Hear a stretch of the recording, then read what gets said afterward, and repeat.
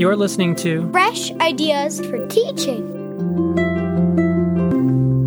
Hi everyone, this is Walter. The Fresh Ideas for Teaching podcast is presented by Savvas Learning Company. Today we're going to be discussing meaningful interaction with culture in the world language classroom. I'm here with my colleague Adam Velthouse, World Languages Marketing Manager at Savvas Learning. Adam, who do we have as our special guests today? Thanks, Walter. We're excited to welcome Peggy Boyles and Rich Sayers, two co-authors of the Savvas Middle School and High School Spanish series Autentico, along with educator and co-author Miriam Met. Peggy Boyles has taught elementary, secondary, and university students in both private and public schools. She was a member of the ACTFL Performance Guidelines Task Force and served on the advisory committee for the ACTFL Assessment for Performance and Proficiency of Languages. Peggy is a past president of the National Association of District Supervisors of Foreign Language and was a recipient of ACTFL's K-12 Steiner Award for Leadership in K-12 foreign language education. Also welcoming Rich Sayers, who's been involved in world languages education since 1978. He taught Spanish 1 through AP Spanish at Niwot High School in Longmont, Colorado for 18 years.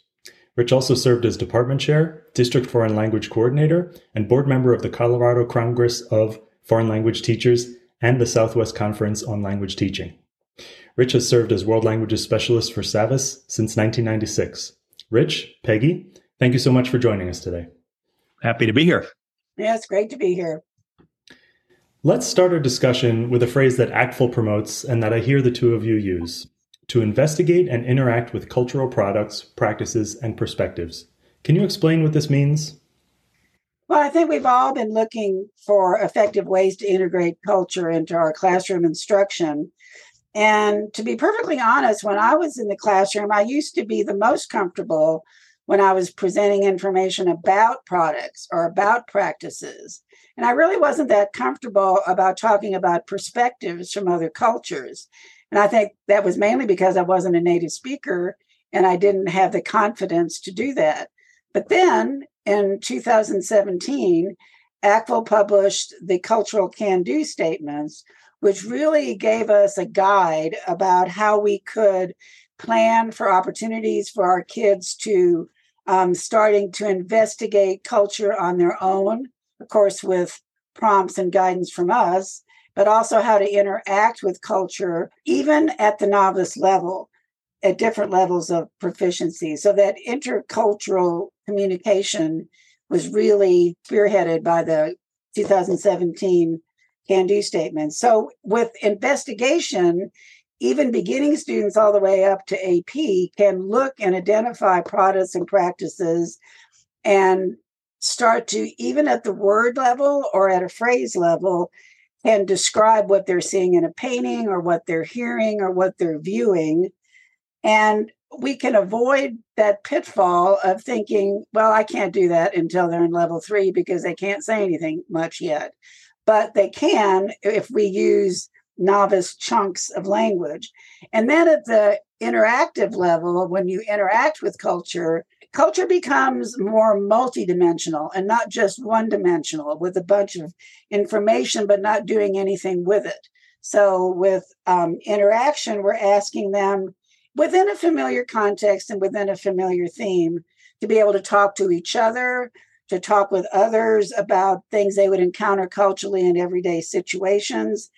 And then they can also start to recognize even inappropriate cultural behaviors in different cultures. For example, just a short example, I remember being in Spain and going to a grocery store and trying to buy fruit and how totally inappropriate it was for me to touch a piece of fruit. You have to wait for a number to have somebody touch it for you. So that are some things that you might be able to bring in when you do your food unit. So those are the two important concepts new to the Cultural Can-Dos: investigate and interact.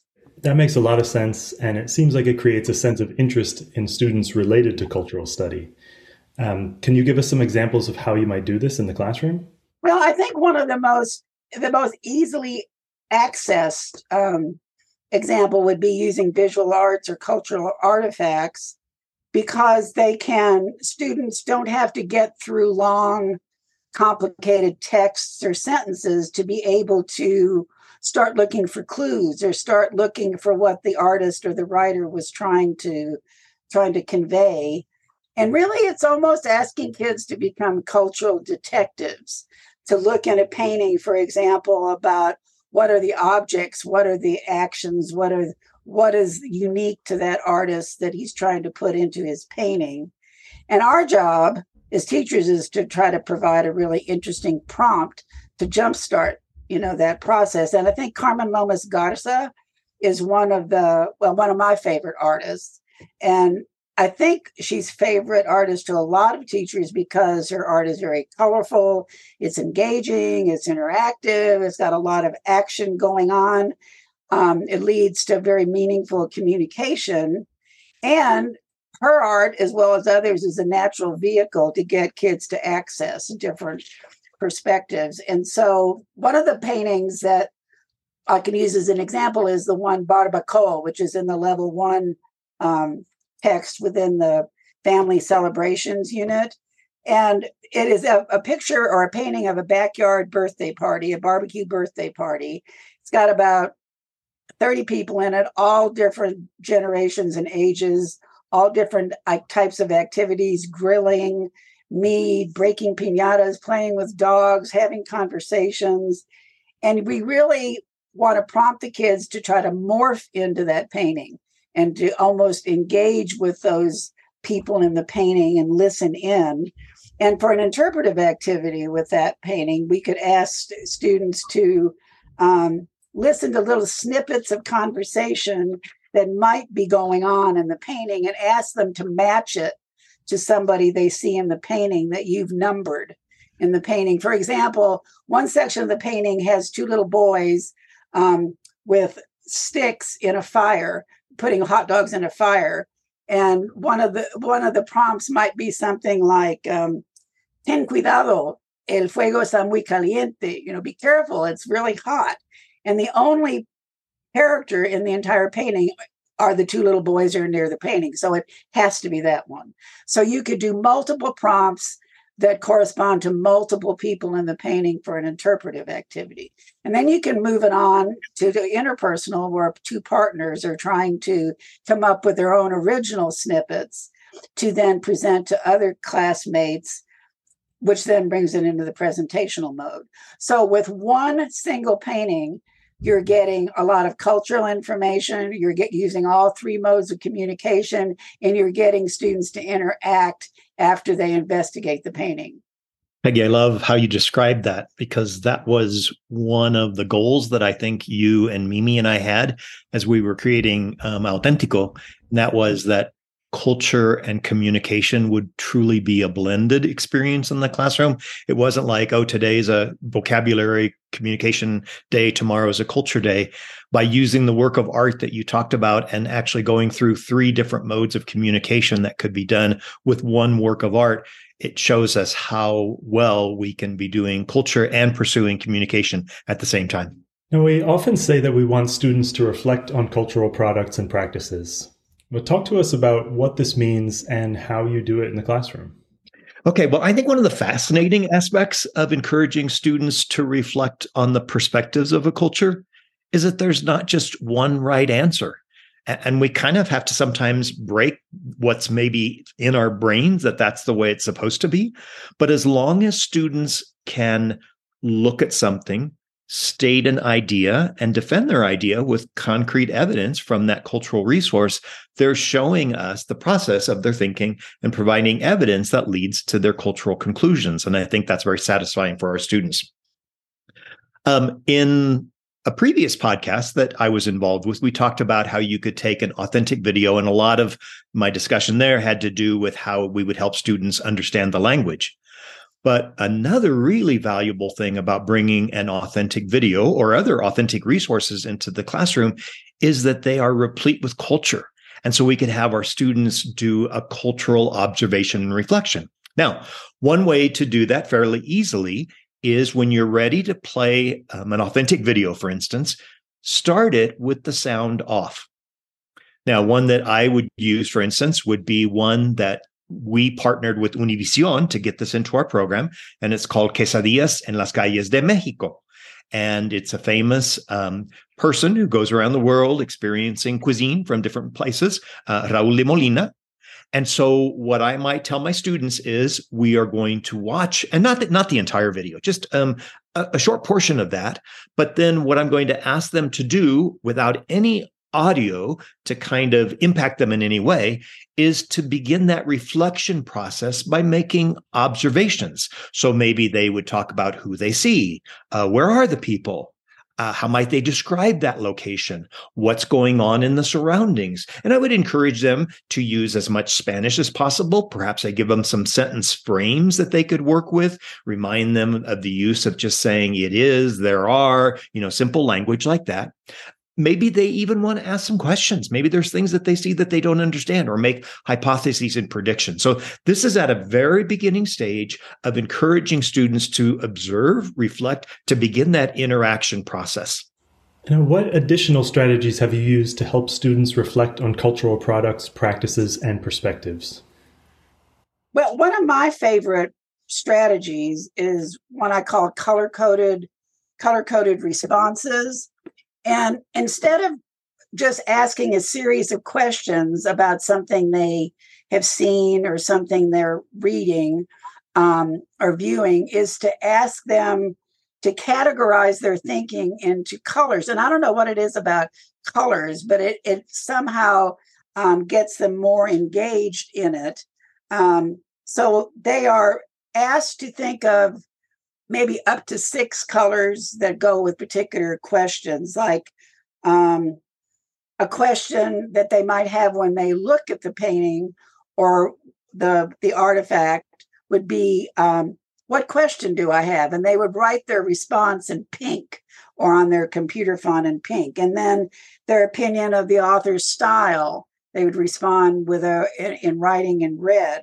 Or blue would be their personal reaction, or green would be their summary. I have to admit that when I was first teaching, I was real heavy on summary, because to me that was proof that they had looked at it as opposed to thinking about it.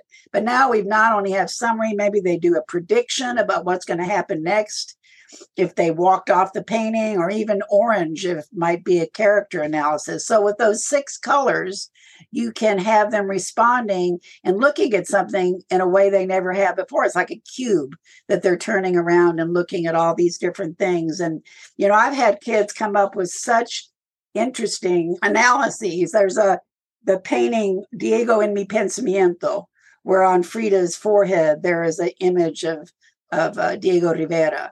And you can find diary entries about how she felt about Diego Rivera. So you can put a piece of art alongside a very simple text and have them do that together and do an interpretation. For example, in her diary, she says things about Diego very simply, like Diego mi hijo, Diego mi novio, Diego el pintor, Diego mi hijo, Diego mi universo. And then at the end, she concludes it by saying, porque lo llamo mi Diego, nunca fue ni nunca será mío. So at the end, when kids have the advantage of looking at the painting as well as this very simple diary entry, they can come up with their color-coded responses. And for example, a personal reaction that one of my students gave when they looked at those 2 things, she said, she sounds like she's very depressed and lost without him. The last line of the poem sounds like she's given up hope. That's what happens to women who have their identity all wrapped up in men. I never would have thought of that that's the way a student would respond. Or, for example, a character analysis. They're looking at Frida, they're reading her diary, they see Diego on her forehead, and this student says in their orange response, she reminds me of a woman on Dr. Phil. She was telling Dr. Phil that when her husband left her, she went into a tailspin of depression and didn't know what to do with herself. She was the same as Frida Kahlo, but I guess she's better off than the woman on the show. She could paint and pour out her feelings that way. So, that richness that you get by just using a very simple color-coded strategy, you can even use it for like a nursery rhyme, a very simple nursery rhyme, that tortillitas, tortillitas, tortillitas para mamá, tortillitas para papá, las quemaditas para mamá, las bonitas para papá. And you could use that same strategy. What's your question? What's your pink question? Well, how come mom gets the burnt ones and dad gets the pretty ones? So you can even use very simple text. And it's such a powerful device. And the kids, like I say, I don't know what it is, but colors seem to work magic. Peggy, you shared this idea with me one time, and it's made me start to thinking about just different approaches to things. In our Realidades Level 4 book, each chapter has a song. And then following the song, there are questions for the students to reflect on the meaning, the culture that the songwriter and performers have brought into it. And once you shared this with me, I thought, wow, maybe one of the really cool things to do with a group of students. Now, this is granted more at a level 4, so students would have a lot more language to be able to work with. But maybe instead of just always the teacher asking them the questions, how about getting them in the process of getting used to that? So one that I think of is called Represento. The singer-songwriter is Lou Briel of Puerto Rico. And in this, he talks about how he and his people represent so many different cultures and uses the symbols of music and color and dance to bring that together. So maybe rather than just asking the students, like, what does something symbolize? Maybe they could have the opportunity of asking questions like, why is it that he mentions 4 different kinds of dance, salsa, rumba, mambo, flamenco? Do they represent something? So it might be more engaging for students to get a chance to sometimes ask the questions than simply answer the questions. This has been a great conversation. Thank you, Peggy and Rich, for sharing your thoughts. Listeners, we have 2 more episodes of the podcast coming up. The second episode focuses on making intercultural comparisons, and the third episode looks at assessing students for cultural understanding. Back to you, Walter. That's all the time we have for today. Many thanks to Peggy Boyles and Rich Sayers for joining us. Be sure to subscribe to the Fresh Ideas for Teaching podcast. Until next time. This podcast series is presented by Savvis Learning Company, a next-generation learning company providing award-winning solutions for grades pre-K through 12. Visit savvis.com today to request curriculum samples for your school or district. And you can keep the conversation going by following us on social media @Savvis Learning with #MovingLearningForward.